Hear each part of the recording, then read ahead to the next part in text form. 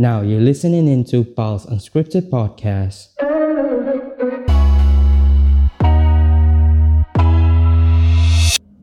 Okay, guys, welcome back to Pulse Unscripted Podcast, and today we're going to have a guest named Haikal Skandar. And I just want to say, this dude is one of the most resilient guy that I ever known. And his life story is quite a heartbreak, and it's inspiration how he get through it. And yeah, bro, tell us your story, man. And how did you handle the death of two of your loved ones? It's quite deep topic, and it's quite grim, but yeah. Well, where do I start? So the topic today is dealing with grief, right? Dealing with Yeah, grievance. Is that handling it? grief. Yeah, handling grief. First of all, before I start, I would like to say that my story might not be a story for everyone, but for the right person, it might be a lesson. That's all, Mm. and it might be a lesson to all also, if you just kept an open mind and listen. All right. So where do I start? Dealing with grief. So my story starts in 2017. My dad passed away in 2017, and it was really a shocking moment because it came without notice. No one's equipped for grief, for True. death of a family member, especially when it comes to a patriarchy family. Um, Especially when your father is the breadwinner of the family. So I'm the eldest child of out of four siblings, and ever since birth, I've been groomed by my dad on being a family leader. And I'm telling you guys, even though being a family leader, there's nothing, no matter how much leadership lessons that you go through, you are still not prepared for the loss of a family leader, for a father. I was just 20. I'm 23. I was just about 19 or 20 years old, around there. So losing a father at the age of 20, the only breadwinner of the family, was a big hit to me and the rest of the family. So this is the moment where you have to be really strong, and it's also the most confusing moment of time, the most confusing time ever in your life, because you have to think a lot of things, like how is your family going to survive, what are we going to do after this, debts and all. So yeah, a lot of things to think.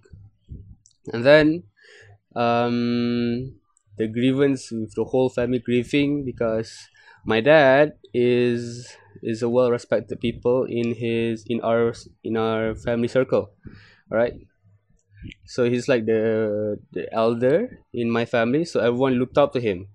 Now there's a void in this place right now. Who is the next family leader?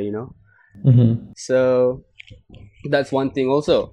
And then fast forward, about last year, I lost my brother, my young brother. He just finished SPM. About a week after SPM, he passed away again due to sudden death. Okay, he was playing rugby, and then during a moment of warm up, he collapsed out of the blue. Was it His a twin heart attack? brother, sorry, Was it a heart attack? it's not a heart attack. It's gastrical. What do you call it again? Gastric lining dia pecah. Oh, I mean, he has whoa. gastric. Yeah, all of a sudden, we didn't know he has gastric. Okay, we didn't know, but then it just happened.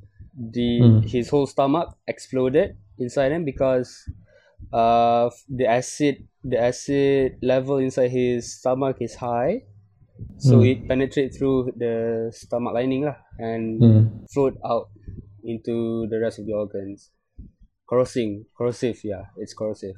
So until today, I'm still dealing with grief, recovering. because the death of a father and the death of a brother hits very different. It hits differently. So yeah. When the death of your father, as you said, it leave like quite a huge void in your family, and you take up the responsibility of family leader at quite early age, a quite early Yeah. age, I might say. And it's when we're 20s and we're still now, we're Yeah. mostly think about girls and doing fun things with friends, and doing stupid things and having fun, and not really dawn upon the responsibility that we're going to have to take care of the family, basically. The funny thing is, when I'm dealing with grief, I would say each person's experience is different. Yeah. Up till this point, I've never met a person who, at the age of 20, lost a father, and then at the age of 22, lost a Lost a brother. brother. Yeah. Okay, I've never met someone who's like me. Mhm. Okay, some people, yeah, sure. I have a friend whose father passed away when he was a very young age, and his memory of his father was very vivid. So when I asked him, "Can you relate with me or not?" and then he said, "I can't, because I didn't even know my dad, so I don't have that familial relationship with my father, who's absent for about the rest of my life up until now.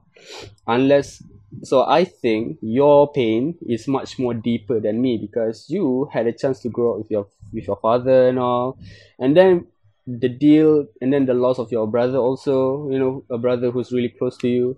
So yes, what you say is really true. Taking up the responsibility at an early age, you miss a lot of things and you have to sacrifice a lot of things. So how to say this? I cannot say that I regret that I don't have the time.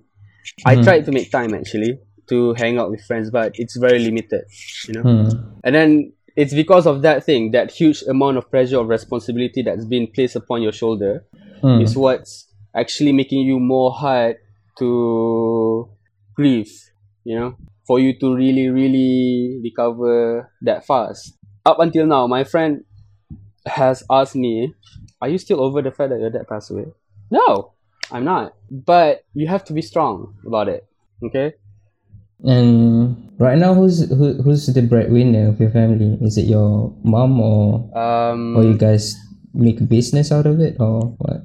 Yeah, I'm currently doing my business also. Also, You can my promote it if you want. Yeah. So if anyone wants to drink Chanrakter, so yeah, I'm selling it. One set you get. I'll just I'll just promote it later on. and we'll promote it. Yeah. Okay. Okay. Alright. Back to the story. Yeah, back to the story. And then, as you said, a lot of people my age is trying to find love and all. Now, the thing about love, right? It also hits really hard for me, because, as I said earlier, when my dad passed away, it was a really confusing time for me, because I was also having a love issue back then. Okay, so all of these things, all of the hard things that's affecting someone in their life, I'm experiencing it all. Heartbreaks, the death of a parent, the death of a brother, and then studies and all. It's all affected up until this point, and it's shaping me to this today.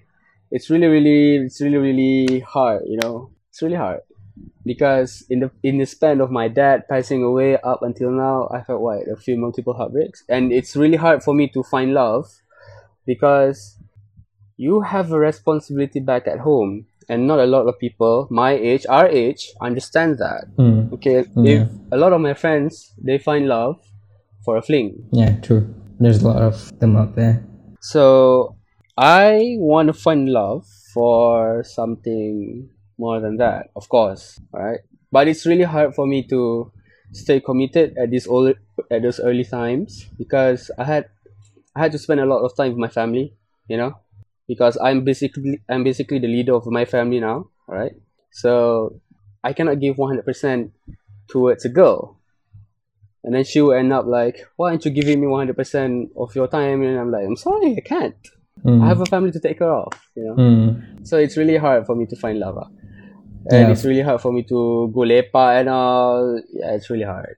Yeah, it's hard to find somebody that's very understanding of your situation, I guess, because it's when people like go into a relationship, they expect that the significant other would spend most of their time caring and giving attention to them. So yeah, it's quite a hard thing for you, man. Yeah. Damn, got a hard life at the start of 20s years old. And you was the imam of your dad's funeral, right? And I was. And I read the post that you wrote in Insta, and it hits me quite hard actually. The question of what if. Yeah, that really sticks in my mind quite strong, man. That was quite wisdom. If one thing that my dad has, that I still remember my dad, is that he was a really wise man, and he would regularly told me things like, he would advise me regularly on how to navigate life. Okay, but I would take that for granted because I was kind of a rebel kid back in the days, because I felt like my life was 100% being controlled by my parents. Yeah, but then only then I knew, after his loss, I felt like, damn, I wish I could have been controlled more. Yeah. You were like more focusing, right? Yeah, I guess. Yeah, he could say that, because in every action that he took in front of me, in every word that came out of his mouth towards me is actually a word of wisdom.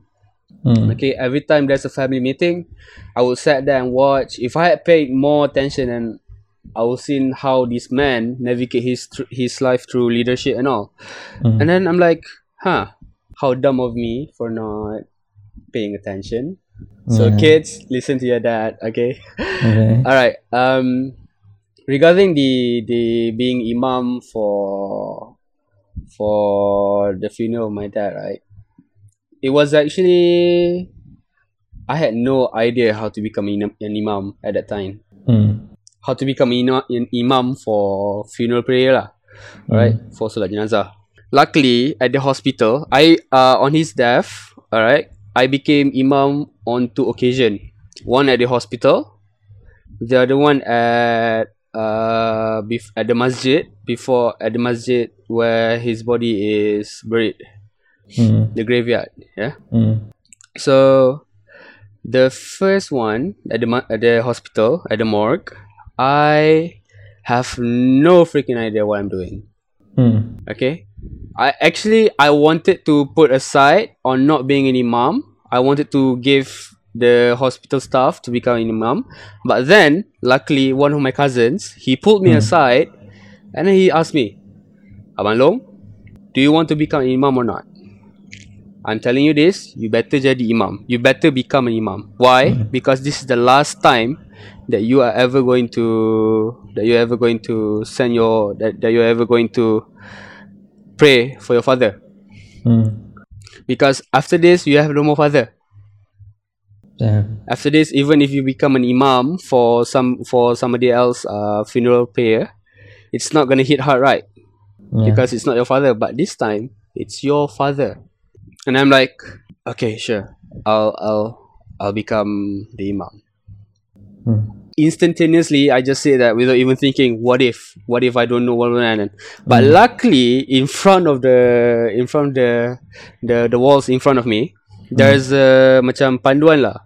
Okay, there's a guide on how to perform funeral prayer, and I just followed it bit by bit for takbir. Okay, now regarding the what if, that's actually true,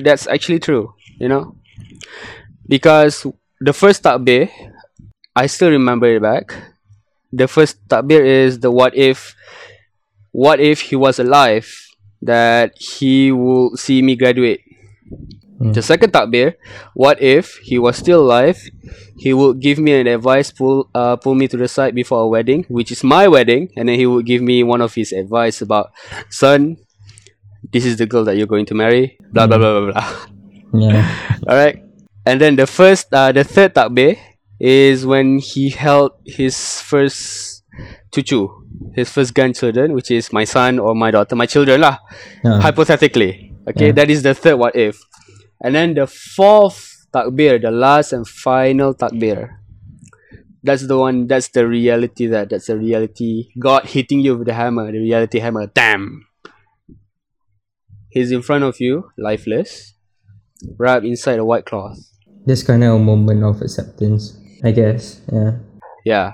And the thing is, I'm no longer burdened with the what if until this day, because I think this is the revelation from Allah also, that He meant to show me that He wanted to give me comfort in the what if that He showed me in the first, second and third takbir, that if it were to happen, it would be a good thing. The fourth one, He wanted to show me that this is the path that I have given you, and I'm like, thank you, God. Thank you for showing me those visions, and I'm okay with my dad going away. That's that's kind of the hardest thing of people when dealing with grief, right? Accepting. Yes, acceptance. Yeah. So when upon entering the fourth takbir, the fourth final takbir, when I opened my eyes, after all of those visions, the fourth takbir, when I saw him in front of me, lifeless, wrapped in white cloth and all, I'm not gonna lie to you, man. This whole face is all swollen with tears. Yeah, the floodgates are open. Yeah, exactly.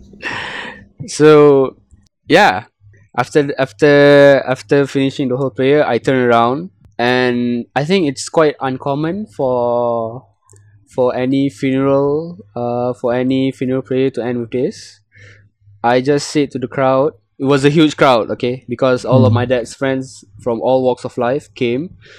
This one is in the masjid, right?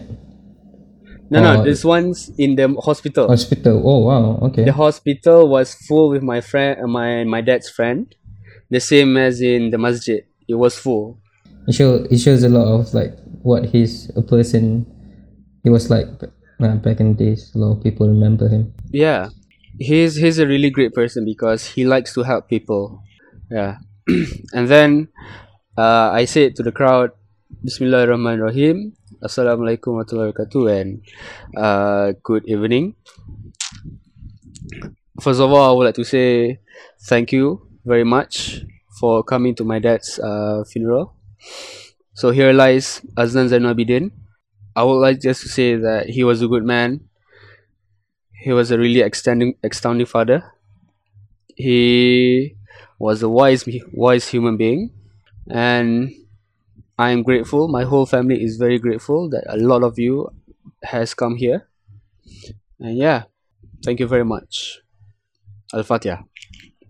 It was just instantaneously, it was random. I didn't even come up with that thing. It just came out of me from nowhere. Probably that's the emotion that you feel like during, like, after the prayer. And yeah, true. And then it was a lot of new things to me also, because afterwards I had to deal with, okay, how are we going to transfer him back to Kedah and all. A lot of the paperwork, even though during my dad passed away, I just helped it. But due to that experience, when my brother passed away, I handled it 100%. Yeah, that's another experience that not a lot of people in my age know how to handle. Yeah, right? True. I'm taken aback from your story, man. It's such a, I bet it's such a huge shock for you on the day that he died. And was it a sudden death or what happened? Initially it stemmed from food poisoning. Okay, my dad had had like a celebration at his office. He was eating KFC. That's the thing. His Yeah. most favorite food is KFC. So he likes to eat KFC. So when the office brought him KFC for the whole office, he ate a few KFCs. Yeah. And it came from there. When he came back from home, he suddenly felt he got feverish. Okay. And then we all thought it was just a normal fever, and then it started to become worse. He started to feel pain on the abdomen. I was there during when he fell sick, but then I had to go back to UPM Yeah. first year. Yeah. So when I went back to UPM, I had to stay there for class and all. Also, I had some work to do during that time. And then 2 days later, he went to the clinic that we all used to go. And then the doctor there said, you need to go to the hospital fast because he was developing yellow skin. Jaundice. It's just, yeah, I'm not sure on the detail on that. Yeah. But he was developing demam kuning lah. Yeah, it's probably because of he have problem with liver, if I'm not Yes, mistaken, right? he So, yeah. has liver malfunction. His liver malfunction. Okay. So that's the cause of his death. Liver malfunction. So we called the ambulance and then took him to Sungai Buloh, and then the doctor just like, you need okay, we're gonna do some tests on you, blah blah blah. And then yeah, for one day. Now this is the one thing that I regret till this day. When my dad went into the hospital, I wasn't there before he was put into induced coma. This is one of the things that haunted me till this day. I've accepted his death, but what I didn't accept until this day was the fact that I wasn't there at his side during his. I was there during his final days, but I wasn't there during he was conscious. He passed away during his coma. Yeah. So yeah, sorry about. Tak apa. So here's the one thing that I really hate about student life is that you have so many things that you have to think about your future, and one of it is doing assignments and all shit. Oh, sorry for the language. Yeah, it's okay. So I had an assignment during that time, and I couldn't come and visit the hospital in time. So I stay up late. When I woke up the next day, my mom miscalled me about 16 times. I was so damn tired at the time. I woke up around tengah hari, around the afternoon, and then I just rushed back. So my dad was put into induced coma in the morning. When I arrived there, my mom was horrified. I don't know what to say to her exactly. Why I wasn't there earlier and all. And then she told me that my dad kinda kept calling for me. I wasn't there. So yeah. When I arrived there, my dad was already put in coma, and so that was the last day he would be alive.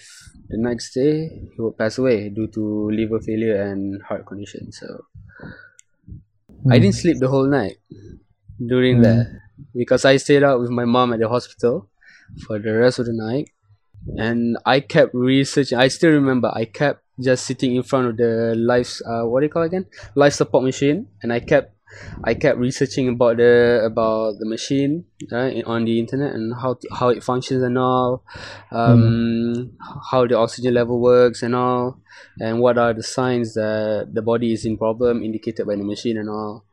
I just kept reading,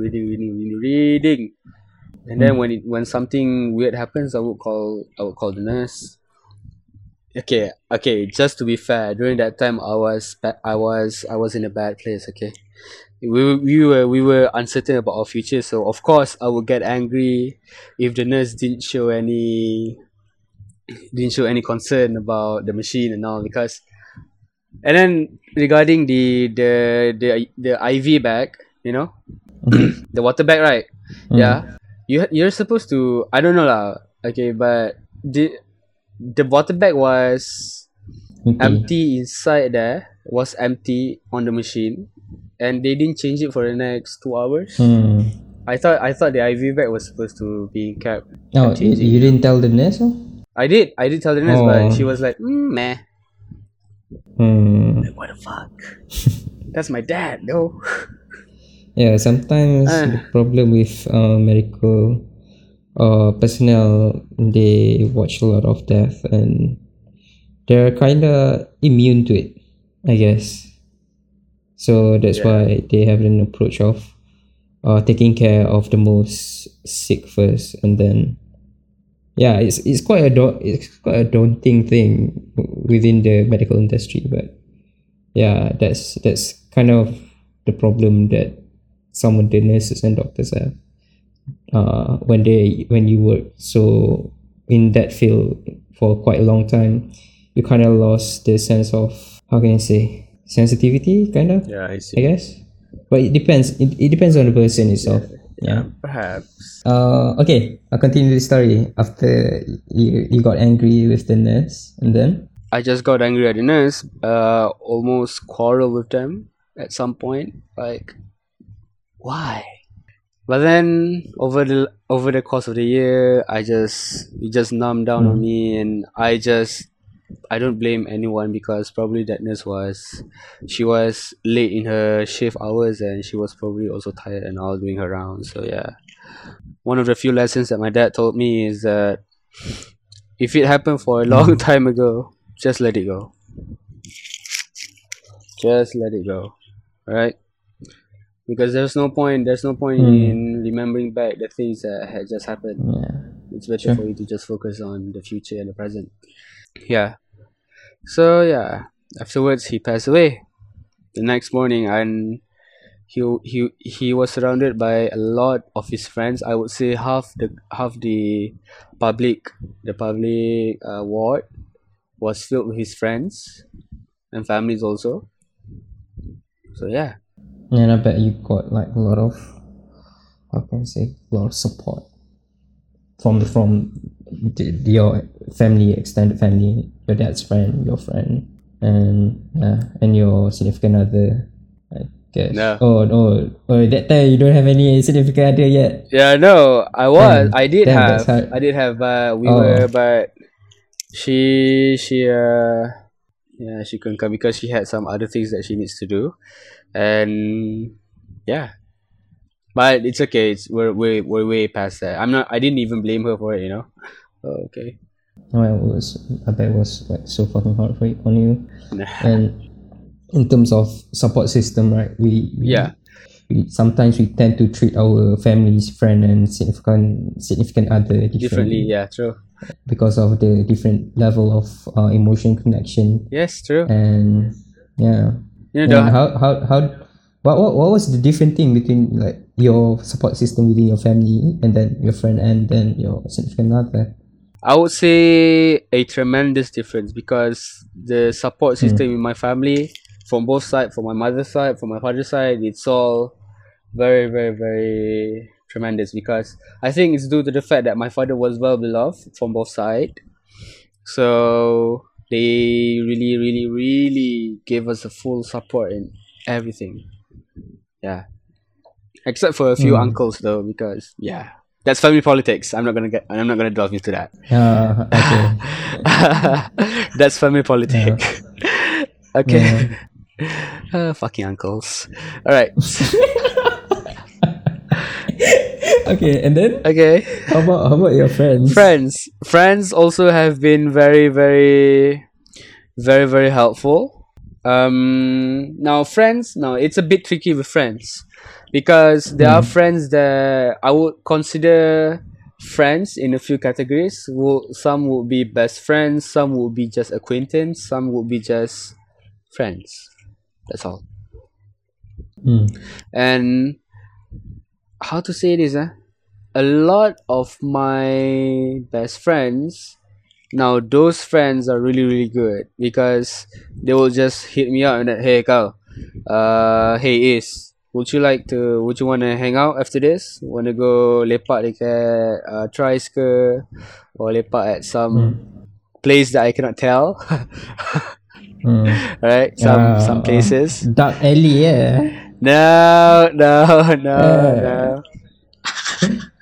Okay, hope it's not a red light district. No, God, no. Just kidding. No. Okay, and then Some friends will just like, oh, your dad passed away. Other people had worse. oh damn, Oh seriously? damn, serious, I tell you. Oh. Ada orang macam tu tu, babi gila. Like sumpah, aku ingat lagi. I still remember it till this day. That person, I don't know what's her beef with me, and then I was really okay. It was really really understanding why. And FYI, this came from my classmate, my current classmate in my faculty, my current batchmate. Okay, Damn. she was a real bitch. I'm not gonna lie to you. She had the audacity of telling me, "Oh, other people had worse." I'm like, "Fuck you, fuck you." This is the reason why I don't enjoy studying at my current faculty right now, because the lack of empathy in these people is so mind-boggling, and I'm like, oh god, I just can't wait to graduate, because That's quite a toxic environment you have there. yeah, it is. Yeah. And then I was dealing with a lot of shit after my dad passed away, and of course I was dealing a lot of shit at home. So my safe place was in college. When I went back to college, the first and second year was a really bad year for me because I rarely attend class. Okay, that I know it's a bad thing. I didn't attend class, but it's a form of escape for me, because I did wake up for going to class, but then I would just stay in bed, being in stasis, looking up at the roof, at the ceiling, and like, I'm so damn fucking tired. It was every day. So due to that behavior, I garnered a few negative insight from my classmates, from lecturers, and a few enemies as well, because I don't know what's their problem. So yeah. And I just don't it's actually a form of escapism for me. Okay, I was really in a bad mood, in a bad place, in a bad situation, emotionally and psychologically. There was at this one point where I have thought about taking one of my knives and just putting it in my wrist, and like, I'm just gonna, I don't know what I felt like. What does it feel like to just slit your wrist? Yeah. And then at that moment, it snapped. It snapped like, you know what, Haikal? This is not you. Okay? This is not you. Alright? You're not the person who usually goes through stuff like this. And you need help. So yeah, I went looking for help. I went to counseling, a few counseling lah. Okay. Yeah. And then in UPM? Yeah, in UPM. I went to counseling in UPM for a few times. And then not just that, I started talking more to my friends, and then all you need during this bad time is someone to listen. They don't need to respond. They just need to listen to what you have to say, because you've been accumulating all of this thing inside yourself, and you want it to let it all out, but you don't know how. Okay, and mind you, I was the firstborn, so I had no abang or kakak to tell me or how to grieve. And a lot of my friends are my age, and they also don't know how to grieve properly. Yeah. So I was lost. We're all effed up at that type of stage. And the thing is, you have to figure it all out, all on your own. So when you figure it all out, when you figure it all out on your own, you also have to take into consideration the fact that you have a little brother and you have a little sister back at home, and your goal is, when you figure this shit out, in a sense, you can tell your little brother and your little sister how they can prepare for that thing. So this is the thing that sucks about being a firstborn lah, being an anak sulung, because you have no abang or kakak or any guy to help you get through life. You have to figure it all out. And during that time, my dad passed away, so I'm like, oh God, I have to be the mature guy in the house, whereas I'm like the most childish guy in the house. So it's like, oh God, it's so hard. And it's very hard for you. And then I mean, like you're young, and then you need to handle all this shit on your own. And people, the most, I think the most hard thing for you, I guess, is the level of expectation on becoming the true leader of the family, and becoming the, how can I say, the new guider for the family. Yeah. Talking about expectation, that stuff is really, really, really heavy on your shoulder. It's really heavy. That topic, expectation. Because I was always compared, in my family, we have this toxic trait, like, in the extensive family, we all have this, I don't know, it's a competition among parents to like, hey, my son can do that, hey, your son can do that, my son can do this better. Okay? So it's Asian thing, man. Yeah, it's an Asian thing. And then my family is like on the top of the pedestal among all of the other competitions.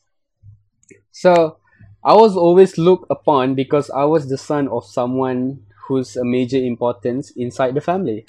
So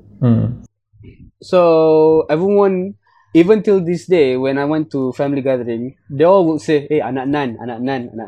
Tu anak, oi, dah besar dah anak nan. Okay? Uish, anak nan buat apa lah? They don't call me by my name, they call me by my father's name.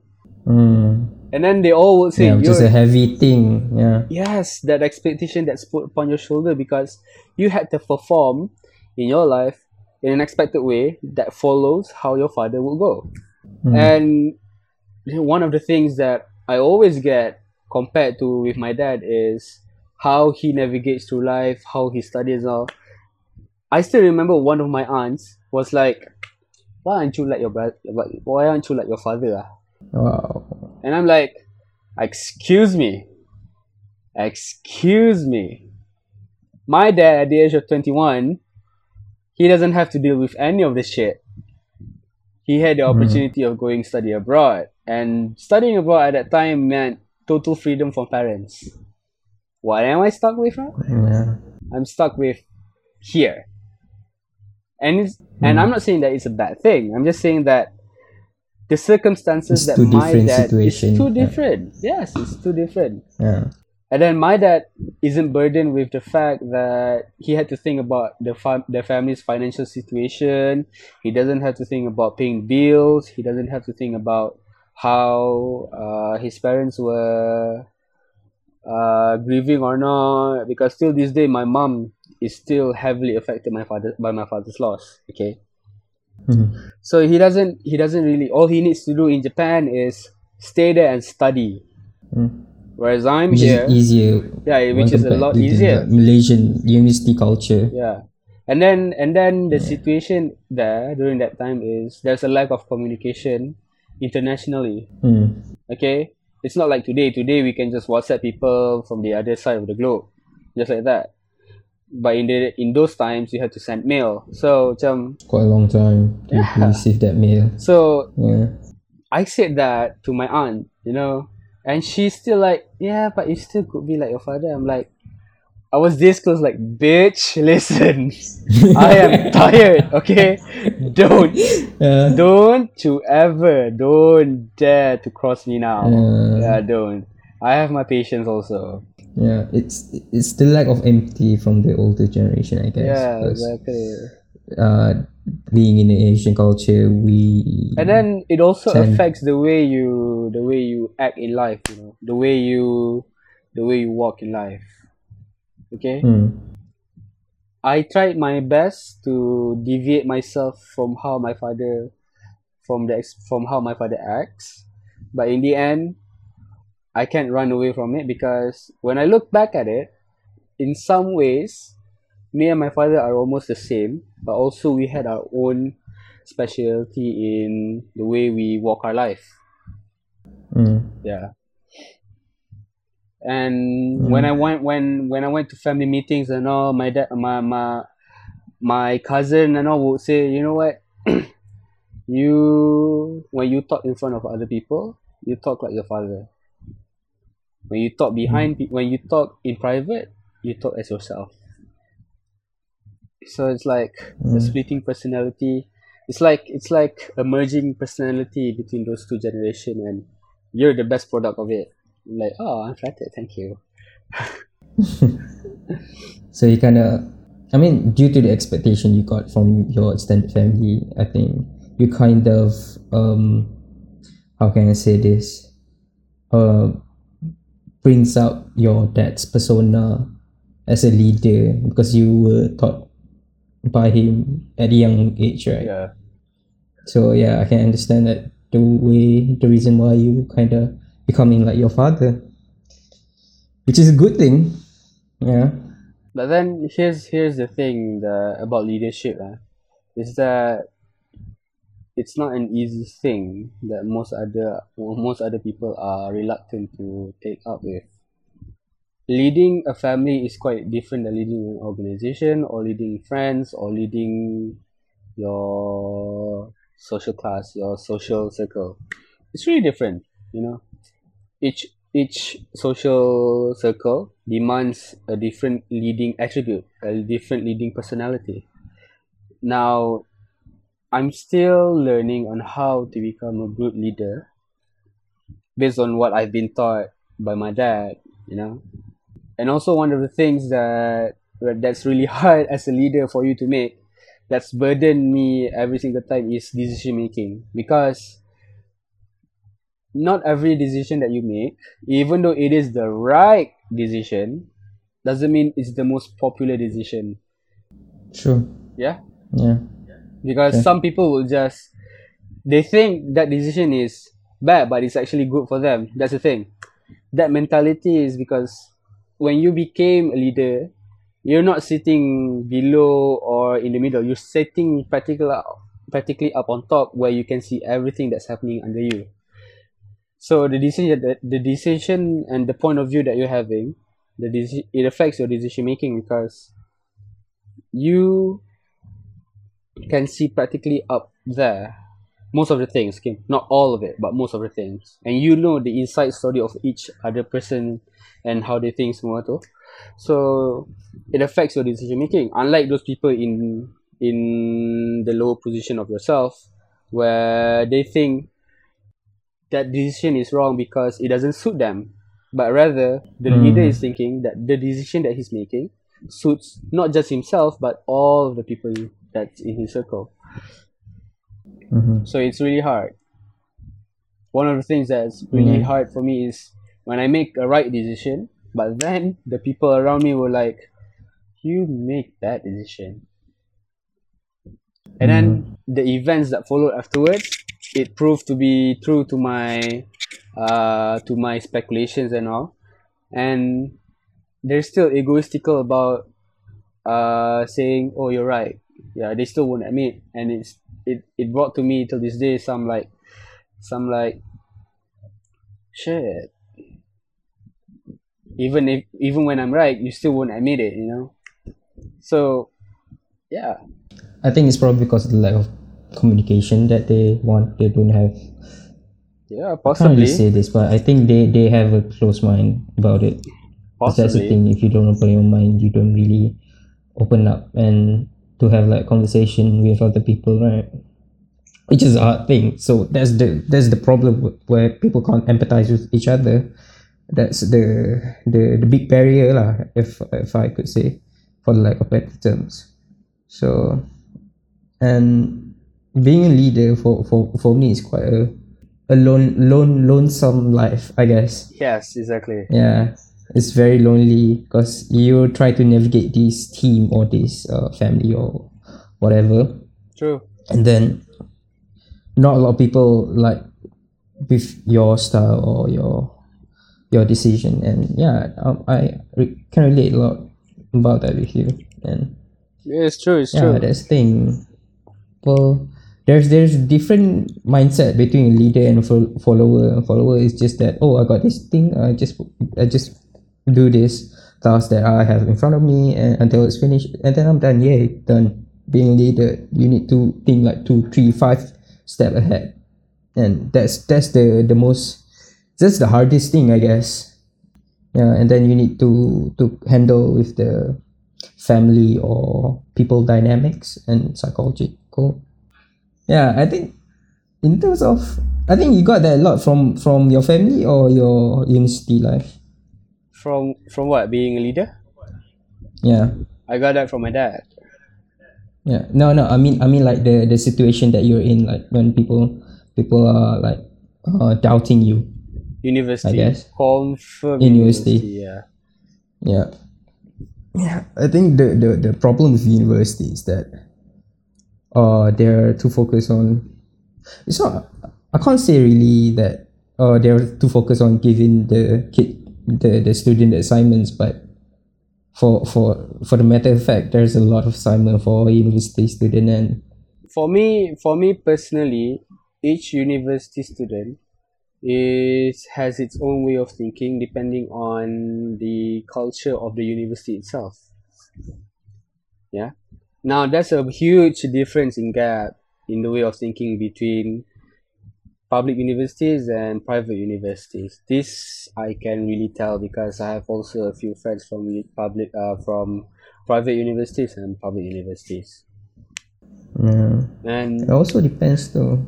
also it also depends on the racial distribution of that I'm not gonna lie, okay. Yeah. And also I'm not Yeah. gonna really touch into that, but it also Yeah. plays a huge part in the way university students think, okay. So for me, a lot of my friends who are a lot more enjoyable and who are a lot more empathetic and more understanding comes from an open-minded social circle. You know, I find it much more easier to talk to them regarding all of these crucial points, these crucial topics, from my friends that are in private universities, and also from my friends who, rather than my friends who are in public universities. Because there are just certain topics that you cannot talk with public universities. That's it. Yeah. Yeah. Yeah, I think the problem with not Malaysian university but universities in problem Yeah. nowadays are they don't generate thinkers. I think they generate They- thinkers. I think personally they do generate thinkers, but Yeah. the form of thinking that they are producing, now that's the issue. Yeah. Yeah, Okay. because You see it. there's always going to be a right wing and a left wing, you know. Yeah. True. Yeah. But the important thing is that you can't really be within the edge of the each wing, right? Because you'll be radical, I guess. Yeah. True. The university itself, being in the university life itself, is very hard for certain people. And I got a friend. His story is that his mother passed away, and then he got this a lot of assignments and practical that he needs to do, and it was taken toll on him, and then he falls under depression.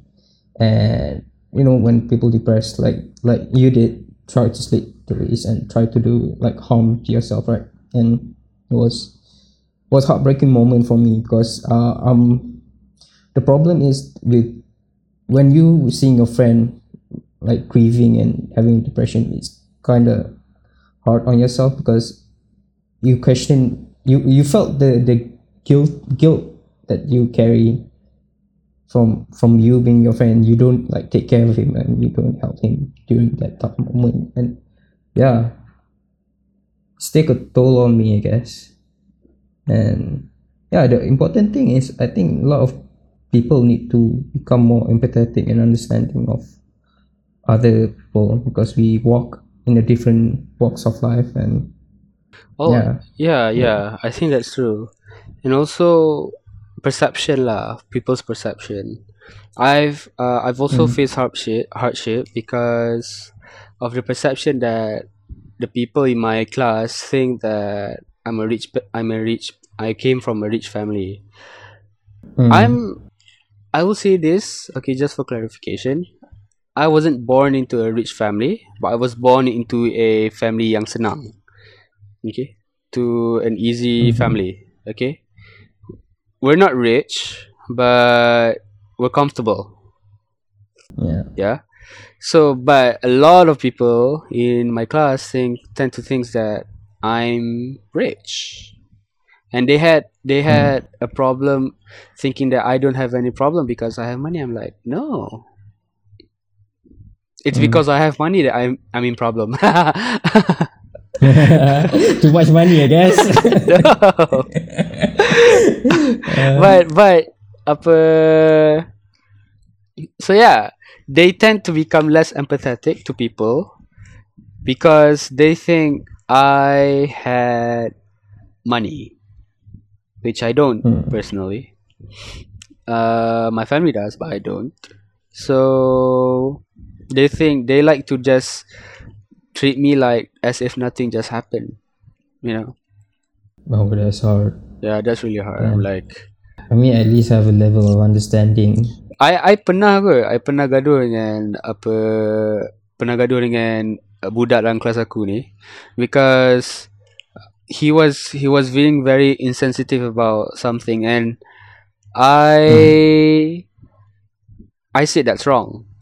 Okay, and also because I just got back from work during that time, and then he Mm-hmm. kept making fun of it, and I said stop, and then it blew into gaduh dalam group WhatsApp and I was really tired. Mm. Okay, I was really tired. So yeah, to the point where I just blow, and then people would just in the class group would just like, "Hey, Kal, chill lah." And kau dah kenapa siap? Damn. I'm like, dude, you're talking about bullying. You're talking about accepting bullying culture. So yeah, I'm not gonna accept that. I don't know what's your Mm. problem with accepting bullying culture. It's easy. It's like it's easy to have a perception of someone rather than having the time Mm-hmm. and place to talk about it and to settle the differences and have good communication. It's easier. I think people think it's easier to just have a perception and just give the person the judgment and okay, I can move to the next thing. And I think that's a very toxic culture. Yeah, true. I mean, like you face your dad's death and then your brother's death, and then you need to deal with like the kids in university. Damn. Yeah, Uh, but that's so life. yeah, life's hard. So how did you get like found comfort? How did you look at the positive side? Oh, okay. It wasn't easy, truth to be told, it wasn't easy for you to find comfort. It's really not easy because I look for comfort in all sorts of places, legit in all sorts of Mm. places. A lot of things, a lot of things. There are places there are places that's bad. There are places that's good. Okay. But one of my earliest recollection of dealing with grief was, I know it's kind of bad thing, but dancing, dancing, yeah, It's not a bad thing. dancing at track. Uh, Dancing. Do you know track? Huh? Track. Yeah, track. Track. Okay, what's track? Okay, you don't know what's right. Okay, it's okay. TREK. TREC. Track. Okay. Is it a form of music? No, it's a nightclub. Oh, okay. I see. Yeah. Like I said, I've done good things and bad things also after my dad's death, because I was really trying to comfort myself in so many ways, and I think during that time was also the phase where I'm like really into trying stuff, like trying new Experimental. stuff, being experimental and all. And I did hook up to a few things that I like, but I think the best way for me personally to deal with to find comfort is with friends and family. That's all. Being with friends and families, genuine friends, supportive families, and if you're lucky down the lane, a good and an understanding significant other. Yeah, I can understand that, because you're handling this much of, how can I say, it's not a form of burden, because you can't really say it's a burden, it's a responsibility, and Yeah, it's a really responsibility. hard, It's not a and- burden, because and you're tasked with that responsibility. Okay, you inherited that responsibility, and I think understandingly from my age, I think it's acceptable for if a person like if a person at the age of me went off road for a while, because practically, like I said, during those time it was really a confusing time. You're trying to figure out all of the things on yourself. if I'm not mistaken, during to the years of 19 years old to 21 years old, or no, 24 years old, if I'm not mistaken. So it's a psychological thing. Teenagers and adolescents tend to do experimental thing, because Yeah. they want to find their identity. Yeah, If exactly. I'm not mistaken, yeah, so basically you're trying to find your identity, you're trying to find yourself. Yeah, because you're And still trying to that- you're still trying to figure out who are you and who you're supposed to be. But suddenly you're shown with the responsibility, oh, you're supposed to be this, you're supposed to be that. I'm like, well, I don't want to be any of those that yet. Okay, I still want to live the rest of my life. I want to still enjoy my youth life. Okay, I'm not into this shit. But then yeah, it's responsibility, so nak tak nak you kena terima juga. Now the question is, how are you going to accept it with a wholehearted? You don't. Truth be told, you don't. But over time, you'll learn, and you kinda assimilate into that responsibility, into that role naturally over time. And yeah. My best advice for people who are dealing with grief and who are also dealing with a lot of responsibilities back at home, just like me, or something similar to what I'm facing, is just that just do what you want to do. Just do it. Like, Nike slogan. if you want to go do, because if you kept the thinking of, oh, if I did this it'll bring shame, if I did this my parents are not going to be proud of it, fuck that, because it's your life. Just don't do something that's really really bad but to an extent do something that makes you feel that makes you satisfied. I'm all about a person's liberation, all about freedom. Yeah. But you just have to keep in mind the responsibility that you are given, that you have to carry on with your shoulder. That's something that you cannot run away, and it's something that you cannot ignore. While you were doing your stuff, also try to better yourself in fulfilling that responsibility. Try to learn. I think taking a break is quite an important thing during that tough time. Yeah. Because when you're taking a break, you can reflect on yourself and the whole freaking situation that you're facing right now. Yeah. And that's the most thing people. The problem is that people don't really take breaks. Which is that's one of the most important thing in finding People are always yourself. rushing in their life, Yes, especially yes, yes. university students, because they want to rush their degree and just start working, start facing their next phase of life. And I'm like, chill, just relax, don't rush. You know, I don't know what's the problem with people nowadays. Is that why do they want to rush so fast? Each people have their own tempo. If you can rush things, then and you're fine with it, then it's okay. But if you realize that when you're rushing things and you start to see that that action of yours rushing things are affecting your life, the people surrounding you, then I'd say you should take a break and relax. Yeah. Yeah, that degree is not going to go anywhere unless if it's the end of the world. But that degree is not going anywhere. All right. Yeah, even we have coronavirus, Yeah. we're still gonna graduate. Chill, Yeah, man. chill. That degree is not going anywhere. Belum kiamat lagi. Tak nak cakap macam Okay. tu, but That's so liberal, eh? Oh my god. That's so open-minded. but like I said, you live at your own time. You're not living in other people's time. So why need to rush? Why do you need to rush? Unless you have a responsibility that requires for you to rush, then yes, I think you should rush. It's all about people's punya life. Yeah, walks of life and